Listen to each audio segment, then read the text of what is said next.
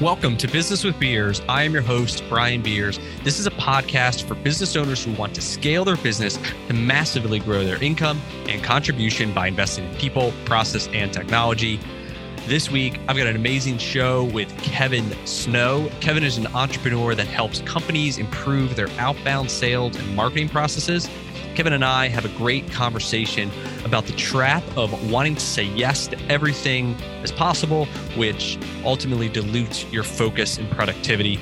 Kevin shares some insight into the life cycle of a sales process and the most common mistakes that salespeople make that ultimately scare off potential customers. If you enjoyed this episode, please share it with some friends, rate and review with your favorite part to help us reach more people. And before I get into the show, I want to tell you about an extraordinary offer from a company that I currently use called MyOutDesk. MyOutDesk offers professional virtual assistant services, and they also happen to be rated the #1 virtual assistant company by TechRadar with over 700 5-star reviews. My friends and associates are among the thousands of very satisfied customers. I get a lot of listeners asking questions on scaling while maintaining their costs, and I use MyOutDesk to save 70% versus a traditional hire.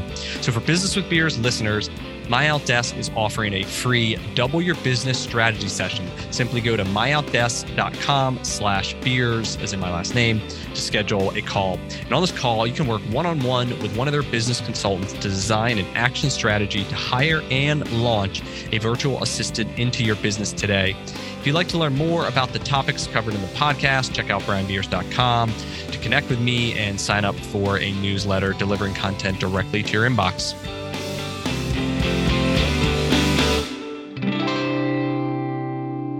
Welcome to the show, Kevin. Thanks, Brian. It's awesome to be here. I'm excited to chat with you today. Awesome. Well, this wouldn't be Business with Beers if I didn't ask you that me and you are at a bar up in Minnesota or wherever you like. What are we drinking? My beer taste kind of changes during the season. In the winter, I tend to go for, I love a Guinness. I love the dark stouts. So I'll usually grab one of those. We'll definitely be at one of our microbrews up here because we have a ton of them. Can't go around the corner without seeing another one. But in the summer, I really go for like the shandies, okay. I love the grapefruit shandy, which is awesome for me. So I kind of rotate. It kind of depends on the season and what's going on. So yep. Yeah, it makes sense. You don't want to drink a dark Guinness like in summer out at the pool. Yeah. So I have, I'm not going to lie, but it's usually like I've had one. I'm like, oh, I'm really good. I'm kind of full now. So there you go. That's awesome. So to start, if you could give us your journey, maybe from like 18 years old out of high school, kind of like, and you can speed it up if you like, but give us just an overview of kind of where you came from and where you're at now. And then we'll get into kind of what you do along the way.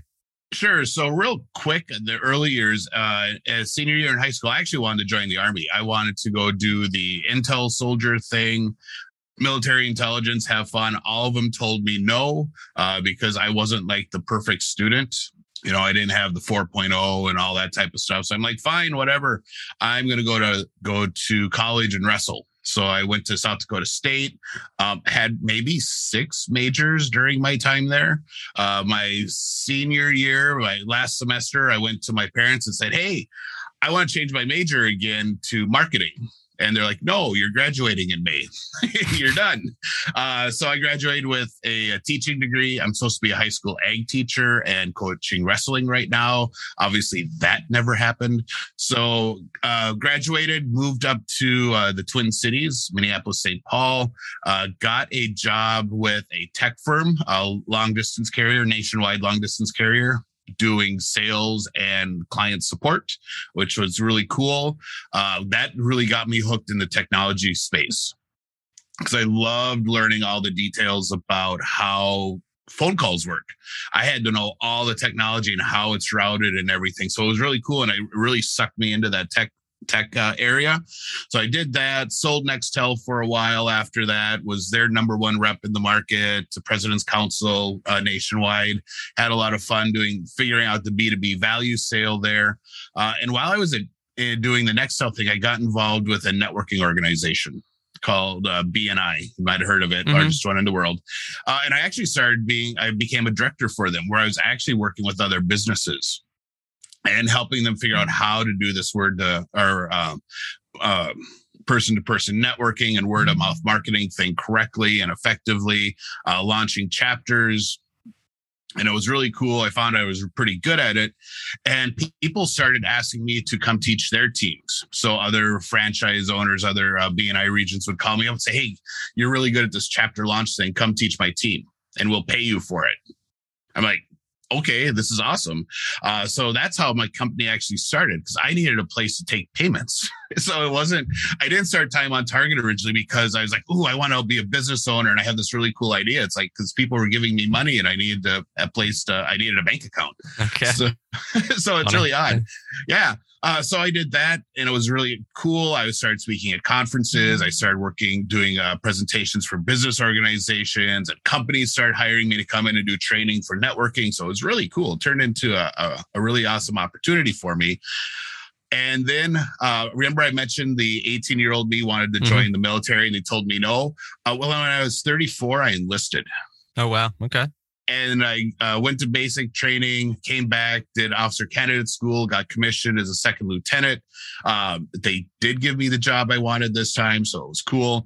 But then I had to deploy.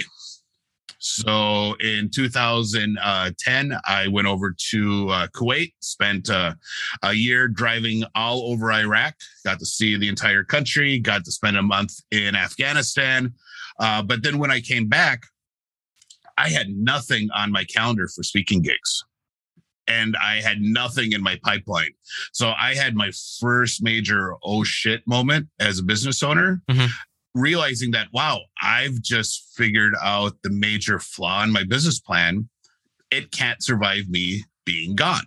I realized that all I had was a really cool job with a really nice title. I didn't actually have a business. So I made a huge pivot at that point. And I pivoted from doing the speaking thing where I was a product to actually consulting, where I started going into tech firms and helping them actually launch their sales team. So these were all companies that were at their second stage growth. They'd had some success. They were now starting to add manpower and they need to scale the revenue accordingly.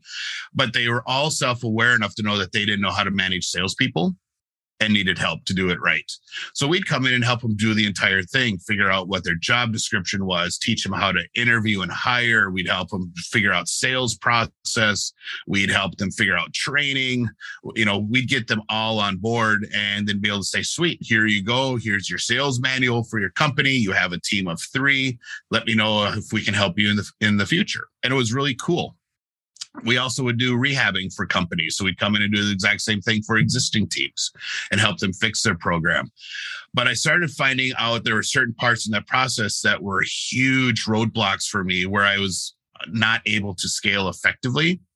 One of them was the interviewing stage. So when we were actually doing the hiring, if you're hiring 3 salespeople at a time, there's a lot of interviews that go on.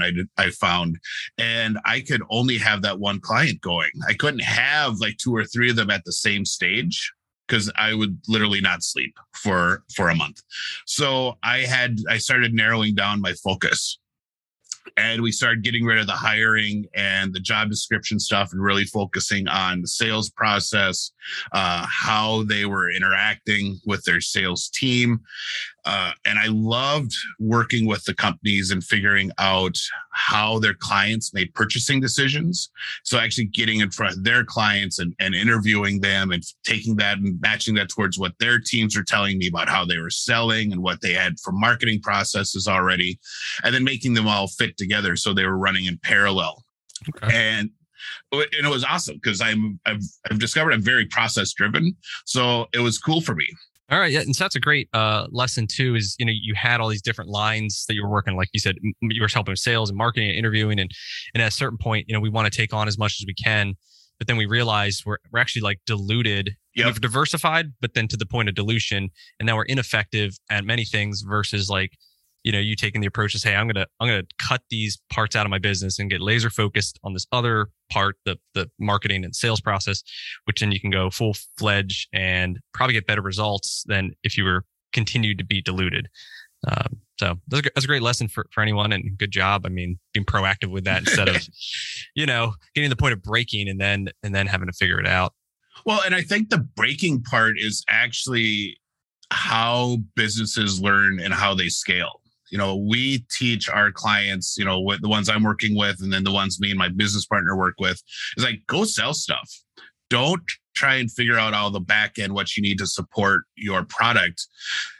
Go sell clients, go start bringing in revenue and stress your system so you can actually see where it's weak and where you need to make adjustments, especially in the tech world, because most people are the high C personalities. So they're really over analytical and they're strategic and they want to think through and, I'll do all what if this happens and what do we do? And they want to have this perfect plan, and perfect doesn't work. There's no such thing as a perfect plan. That's something I learned in the military really quickly, was an 80% plan now is better than 100% perfect plan too late. Yep. So it's much better for a business to go out, sell some bigger clients, stretch their wings, so to speak, and then figure out, here's something we broke. How do we fix it? And then keep moving forward. So I think the breaking thing is good. And that's our motto for my company and for Success Champions is let's go break shit. And that's literally what we tell ourselves when we think of a new plan. Well, let's see what it does. Yep. We've done that in my business. We operate a chain of automotive repair shops, and we've grown it from 6 to 12 to 20. Oh, wow. Now we've planned to get to 30. And each time we've added the stores, we bought them, we acquired them. Then it's kind of, then it's like, all right, now we got to figure out, because the company changes, right? As we add more and more people, and obviously there's levels of hierarchy and systems and process become more important. But if we planned it all out and you get stuck in this analysis paralysis, we may have not, because then we would have overthought everything. And then people have limiting beliefs, thinking, all right, well, what if this happens? What if that happens? And then you just don't take the action. Yep. Versus our philosophy is, hey, we will figure it out. Like this isn't rocket science. Like someone has done this before. If they can do it, I can do it. And so you build confidence, right? The more you do this, for us, the more stores we buy, and the bigger we grow, we have confidence that 1, 2, 3, 4, 10 more, we can handle it. And we may stumble for 6 months, but we will get it, and then we'll be stronger. And that allows us for the next level up and the next stair step approach to continue to grow. And so I think that's key points, just getting over that fear. And like you said, get the sales, get that big customer, and then go figure it out afterwards. Because if you don't have sales, like you're not going to have cash flow to pay for people and buy the fancy software and do all these other things. So you need the sales first.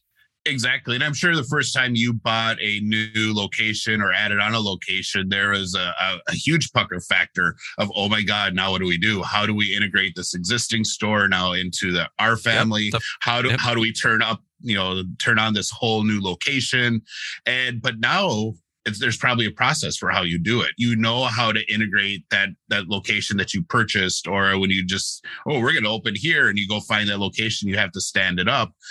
Now you're looking at, all right, so how does that change the upper levels? So, as you do these things over and over, it's muscle memory. It's just like learning a sport. You figure it out. It's like, I got this. Now we can do this. This is easy. What are the new challenges that this makes for my business? I need more people at this level to support them. I need people in the logistics side, buying parts and making sure everyone's got the things they need. So it's not at a store level. And it continues to up level.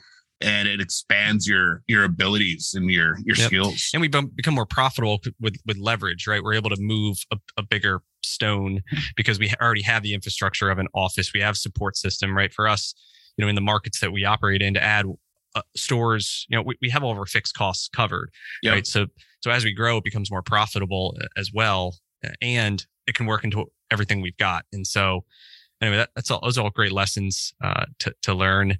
I'm curious on a couple things you said earlier, BNI and networking. Can you speak on that a little bit in terms of, what's the value of networking? Why should someone join a local group? What are some of the benefits, pros and cons? If you could dive into that quickly. Yeah, I'm a huge proponent of networking. I think it is something that every business owner, every person in sales needs to be doing. And it doesn't necessarily have to be just with like a networking group. There are some huge advantages to joining a BNI or Success Champions Networking or any of the other ones. You learn how to, if they're doing a good job of training, they're going to teach you how to really boil down your value statement of what you do and how you help. So it's easy for people to understand, which is key. Most business owners don't know how to explain what they do so that random people understand and can say, oh, you need to meet this person. So the networking groups are really awesome for that because you got to train a ton of people and it's repetition. You have to keep telling your story and you figure out what triggers, what doesn't trigger. And eventually you're going to have this really good, succinct 60 seconds elevator pitch. So for BNI, and I know the name, but I don't know know specifically, but so group of entrepreneurs, they meet on a regular basis. You said there's training involved, I guess, leadership training, who can help each other. Like what's it? Social aspect, business aspect, kind of go into overview of just what it looks like. So there's different types of networking. So you have like your chamber networking where it's really less formal. It's different events. You go there, you're really on your own doing stuff. But then you have organizations like BNI, Success Champions Networking, Master Networks, all those where it's more of a hard contact where they meet once a week. It's one person per profession at the meeting. And the focus is on building your network and passing referrals. That is the whole reason you're going to the meeting is to figure out who you can have a referral for and figuring out how you can get referrals. So within BNI and within the organization we launched, Success Champions Networking, we do training. It's all about helping those people maximize their membership, learning how to have the referral conversations. Most people don't understand how to have a referral conversation or even what a referral really is. So it's a lot of getting them, ramped up and figuring out how to maximize their time. As business owners, we don't have a ton of time to sit in meetings that don't produce business or don't produce revenue or don't drive us forward. So it's really helping them understand how do you do this? There is usually leadership team training, teaching members, hey, here's how you facilitate your chapter. Here's how you work with your members, make sure they're being successful. But it's really focused on in Success Champions, our focus is on how you grow your business, how you take these referrals and this additional revenue and how you scale. How do you actually add on headcount? How do you actually add on locations? What does scaling look for each company and helping them keep moving forward so they don't get stuck in this area where they're like, I have all this business coming in, but I don't know how to fulfill it. And I just got to stop networking. No, keep networking, keep building. Let's figure out how to grow so that you can keep being successful. Okay. That's great. Let's talk about sales process. So you get hired to a company. Maybe can you give us an example too of the type of technology company that would be a potential client? And then so you get hired. Kind of walk us through your process. How do you analyze it's got an existing process? How do you analyze it? And then what are the kind of key things you're looking at to improve and to turn and to change to get them on a more profitable, productive path? So I work with a wide array of technology firms. I love cybersecurity companies, software as a service firms, MSPs. I've even done some security alarm system companies. Are these B2B companies? Yep, all B2B. Okay. Really is what I'm focused on. That's where all my sales experience was at. I know I could figure out how to do B2C and the minor adjustments, but I like focusing right on the B2B. I think it's more fun. I think for my clients, when I was closing the big B2B sale was a rush and it was awesome. So I kind of like seeing that end result for my clients too. When they close that big deal using my process, it's like, sweet, I helped them do that. It's really cool. Okay. So when we come into a client, the really focus is we have a parallel process we follow. One is really understanding what the salespeople are doing and what their existing process is, and if there even is one. So it really depends on, do they have multiple salespeople? Is it just the owner doing stuff? But then we're also going out and we're interviewing their clients. So we're talking to their best clients. We're talking to clients who didn't buy. Which is always a fun conversation. You're calling me why again? And then the people who have purchased from them and then left. So we get kind of the whole 360 view of their client base. And we ask them questions about, the buying process. It's really for us understanding how that person made the decision and what questions they were asking along the way. and how they determined what their purchasing criteria was, how they moved from step to step. And so that we could then match up the two processes. So we want to, one of the biggest things that screws up your sales process is when the salesperson gets ahead of the purchaser and they're trying to hit the close, but they're still in the consideration phase. Mm-hmm. And you get that used car salesman feel then where it turns off the buyer. So when we're working with the process, we're really focused on making sure that the salesperson has all the right triggers in place to understand that the buyer has now moved to that next stage of their process so that they can kind of follow along, and then focusing on, all right, so how do we get content to that purchaser at the right time? So they're at the kind of status quo stage where they don't really understand that they have a problem. Yeah. So what are the stages? Yep. Do you have them defined, like with names? Yeah. So I kind of follow, and it changes based on how I'm selling, I've found. So there's that status quo stage where the client's just out there, you happen to get in front of them, but they don't even know they have a problem. They think everything's running really cool. Then you have the awareness stage where they're like, well, we have this thing going on, and we're trying to figure out if we actually need to do something about it. Okay. And at that point, they're doing nothing is still an option. Yep. Yeah. They're aware there's a potential issue, but to solve it may create more work and issues than the problem itself. Right. Yep. Exactly. Okay. Exactly. Right. So status quo, awareness. And then they move into that consideration phase where they're actually looking at different options and trying to figure out, all right, so what are our criteria? What do we need to do? Which one fits for us? Pricing, features, end results, all that type of stuff is that next stage. And then we go through the decision phase, where they're actually making the purchasing decision. And then the final phase is that long-term loyalty phase, where you're now working with them on keeping them a client and keeping them happy and leveraging them into additional business. Okay.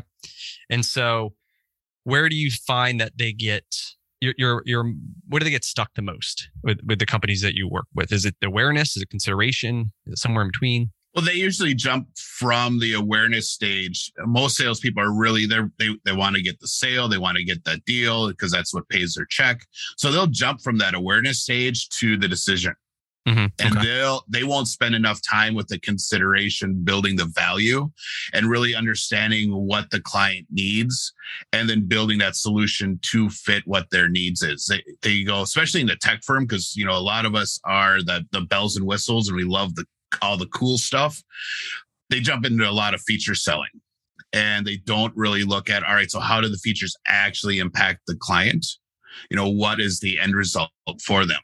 Yeah, you have to be solving a problem. People want to solve their problems for the most part, right? Unless you're buying a boat or something that's this, other life thing. You're trying to solve a problem. So if they don't narrow down what the problem is and then how their product specifically solves it, like there's a disconnection. And people don't care about features and benefits. They just care, is this going to solve my problem and simplify my life or not? And I think that's super common, right? Where the sales guy just goes directly for the close and wants you to sign the thing on the end of the call. And you're like, whoa. Like then you feel too, as the client, and we've gone through this recently, is this just like a high volume thing where they're just trying to get people in and don't actually care about me because they're trying to get my credit card at the end of the first call, versus are we truly solving my problem in the right decision and the right person, the right relationship? So yeah, definitely. When I started to shift into really just focusing on selling the process development and then the automation support for that process, I was all about features. I would jump into, all the cool things we could do with the automation and without any real strategy behind what I was saying. Once I got to the point where I was able to really talk about and understand what their issues were and what was going on in their world as a business owner, And I stopped talking about the features and started saying, hey, here's how we can fix things for you. We can do things like this. And then this is going to allow you to really do this thing. And you can now, take these VAs that are doing manual reach outs on Facebook, and we can automate it with a chatbot. And now they can do this stuff, freeing them up to do business generating stuff. And, I can close a 6 to 12 month digital marketing retainer in one call now, because I can get to that point. Yep. And it's because I've stopped talking about, hey, we can do SMS marketing and we can do postcards through the system and we can do this type of tracking. It's all about, hey, we can fix this issue you're having. And that's going to allow you to do this. It's going to allow you to take your company to that next level. Yep. All right. So let's get into some of these automations you kind of touched on a little bit. So you found that the salespeople are doing too many, I call them low value tasks, so things that are administrative work that someone for $10 an hour or less, whatever, could do. They should be focused on these higher value tasks that are the ones that actually, closing the deal, prospecting the thing that they're special and they can do. And if you focus as much of your time on these high value tasks and as minimal on these low value, that's how you maximize your productivity. So talk about some automation. What do you guys offer? What are some ways someone can kind of leverage their time and their life in order to get rid of some of these low value tasks? So we look at two different types of automations when we're going into a sales process. One of them is the tasks. So repetitive tasks like entering contact information into multiple systems. Okay. So we look at how do we get rid of that type of stuff, the redundant activities that salespeople hate and dread. And then the other thing we look at is repetitive communications. So when I was doing the corporate sales thing, I would do my meetings Monday through Thursday, and then Friday morning would be I'm going to send out all my follow-up emails. And it'll be, hey, Brian, thanks for meeting me this week. It was awesome to learn about your company, blah, blah, blah. And I would not be paying attention because this was not a high value task for me. I'd be thinking about other stuff, and I would forget to change the name in the email. I would forget to change the company name. So I'd be sending Brian an email that says, hey Joe, or hey, Brenda, it was great meeting with you. And it was just horrible. And I'd hit send. And I'm like, oh my God, what did I just do? So we look at how we can automate that type of follow-up where it's email that you send all the time. That we can automate so that it goes out automatically. So we had a roofing company I worked with a few years ago, and the owner would go out and they'd do the pricing with the client. So he'd go out and do all the measurement of the roof, windows, siding, whatever you do. And then he would click a button in his CRM saying he had completed the meeting, and that would trigger a automated email going out to the client. And we had that one set up as, hey, it was great to meet with you yesterday. Choosing your roofer is a huge decision. There's a lot of irreputable businesses out there that are going to try and get your roofing business. Here's a checklist that you can use to make sure you are hiring the best person that's going to take care of your home and is not going to screw you over. And we'd give them this download where they could have all the questions they need to ask, the types of answers they need to get. Yeah, totally great content for that great person. Value add for a consumer who only has to buy a roof maybe once in their life if they live in the same house for many years. Yeah. So. And I don't know about how it is where in Philadelphia, but in Minnesota, whenever we have a huge storm, we get stormers coming in. We have all the people showing up at your door with this, deep Southern accent. We're like, you're not from here. Where are you from? And it's like, oh, I'm with so-and-so and we're in Anoka. No, you're not in Anoka. So that's a huge content piece for them. After they would then deliver the pricing, we had another automated email that had testimonials from people in the area, so that they could actually see people who potentially were neighbors saying, yeah, I worked with Joe. He came out. He was awesome. He did all these things and it was fantastic. I highly recommend him. And those were really key for him because now he wasn't figuring out how to do follow-ups. He wasn't searching for content, and he was getting rid of objections before they happened because he was providing that content that was key. You can do the same thing in a B2B. It's just really understanding what those questions are that they ask. Mm-hmm. So it's you're getting that content in front of them and understand what the trigger is for them needing it. The other automation we do all the time is linking the system with a website so that when a person in the system visits a page, we know. And we're able to let the salesperson know, hey, your client was just on the pricing page. Mm. You know, someone buying looking at a pricing page is usually a buying decision cue. So, hey, your client's looking at our pricing page, you should follow up with them. So now we're triggering them, hey, I'm going to do a reach out and talk to them and see what questions they have. And so for you guys, do you use Salesforce or similar third party that you integrate with, or is it all your own software that you develop? Nope, we use a third party. Developing that type of software takes way too much time to get all the cool bells and whistles that I need. So Salesforce is awesome if you're a large business and you have multiple different sales divisions that are selling different things, but your ownership needs to have a rolled up sales report and forecast. Salesforce is awesome for that. It is horrible for a small business because it is just so hard to administer and customize. Yep. So we use a tool called Entreport. They're out of Santa Barbara, California. They're awesome. They're really about business process automation. They have some really cool features. They're just launching dynamic content management systems for websites. So I'm really excited about that. But we use that to trigger and then integrate it with like their WordPress site or, whatever, where they have their website so that we can actually track the visitors. So when someone in the system visits the site, it triggers the system to do a notification to the team members. Hey, Brian was just on your pricing site. Give him a call. Okay. And what kind of success have you seen from that roofer? You set up this multi-step process for him. What are the results to him to invest in something like this? So for him, he actually increased his close rate by 20%. Okay. And shrunk his sales process by 15%. Okay. So he was closing more and he actually closed things faster. He ended up hiring another crew to do roofs. So it was, and it freed up his time because he could talk to more clients, but then he could also do the business owner stuff of scaling your business and having that strategic thinking of, all right, how do I get bigger? If your whole time is spent trying to do this admin stuff and just getting, the minimum sales in you need to run your business, you're never going to grow. You're never going to have the time to think about how do I get bigger? How do I add a team? What does that look like? How do I need an office manager now. How do I do that?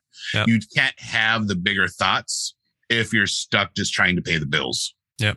Yeah. For us, in our business, we fix cars, we fix a lot of them, and it's B2C obviously.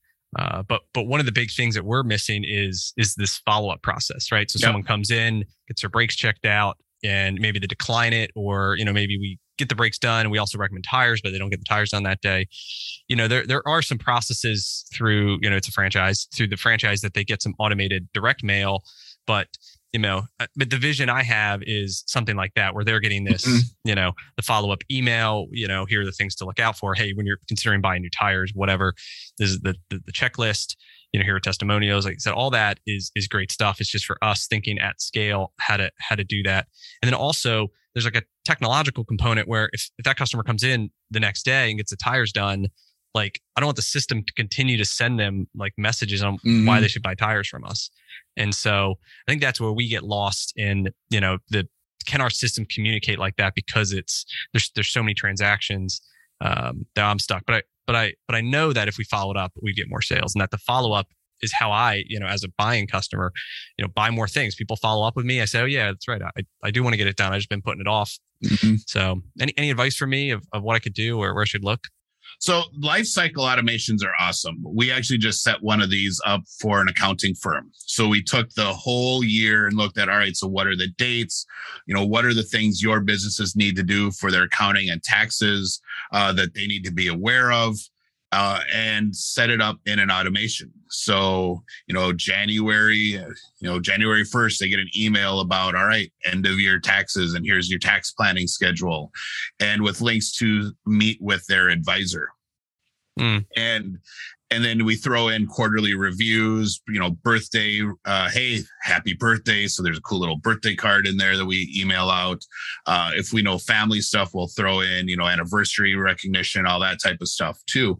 But it frees up for them. It was huge because it freed up. They didn't have to call all their clients and say, all right, let's talk about your fourth quarter estimated taxes. It goes out with a link to, hey, schedule a call. If you have questions, here's what we need from you, blah, blah, blah. And it freed up their advisors' time, and they're able to spend, spread out the work earlier. You know, accountants, business owners, the last thing we want to do is pay taxes. So we always wait till the end. Yeah. But this proactive reach out's allowing people to get ahead of it and make sure they're not, you know, scrambling at the end and stressing out the accounting firm. That's one of the big issues for accounting firms. And at certain times of the year, it's like, yeah, I don't do business development because all I'm doing is this. Is work. Yep. Is work. So if they're able to spread that out and actually take care of some clients sooner in the cycle, as opposed to right at the end, they can do consistent business development, which is huge for their revenue. Okay. Yeah, that's good. Yeah, we could do something like that where it's just, you know, seasonal messages, maybe not specific follow-ups, but at least it's top of mind and, you know, adding value for consideration. So yeah, and for because of what you do, it has so many transactions. The specific, hey, don't forget to get your tires rotated, you know, that type of thing would really have to be tied into that actual system somehow. They would have to have its own module that's able to track what's doing at that level. Otherwise, you're going to be sending a lot of data back and forth between two systems. And the more data you're trying to send back and forth, the more chance for it to break. Yep, 100%. So awesome. Couple final questions here. Any books you're reading now that you'd like to recommend to the audience? So actually, the one I'm reading right now is the new Mike Michalowicz book. Okay. Market Different. Okay. And it just came out a couple months ago, and I really like it. It's all about really changing how you're messaging and how you're talking to your clients, so it doesn't have that marketing spammy feel to it. And really being able to talk to specific needs that they have. So I love it. It really fits in with how I like to sell and how I teach all my clients to sell. So that's the one I'm reading right now. I also love his book, Profit First, which is awesome if you are that entrepreneur that's trying to figure out the scaling thing and how to make sure you're getting paid. Yep. Yeah, we follow that for awesome. Not to 100%, but we're like 80% there. So yeah, it takes a little bit to adjust everything and get into that system 100%. So, but I love that one. I kind of like all his books, really. Pumpkin Plan was the first one that really got me hooked on him. And since then, every time a book comes out, it's like, oh, I'm adding to my library. So I have this little Michael Michalowicz section on my wall. Little shrine to him. Exactly. Awesome. So where can listeners connect, learn more about your company, what you do, any website? Easiest way is go to www.time-on-target.com. That's my website. You can find out all about me. Hit the About page. You can find out a little bit more me in person. You can also see all the podcasts and some different magazine articles I've written. And if you want to reach out, just send me an email at kevin.snow at that same domain name and let me know that you heard me on Business with Beers. And I would love to chat and talk about their business and give them some feedback. Awesome. Well, I appreciate your time today and sharing all your insights on marketing and sales and creating relationships. I think you added a ton of value and appreciate it. Awesome. Thanks for having me, Brian. I really enjoyed my time. I hope that you enjoyed listening to this episode of Business with Beers. My goal with every episode is to help inspire you to reach new levels of success in your own business and life. So start taking action today. And in order to help this podcast reach more people, please rate, review, and share. To connect with me on Instagram and Twitter, check out the links in the show notes. And until next time, have a great day.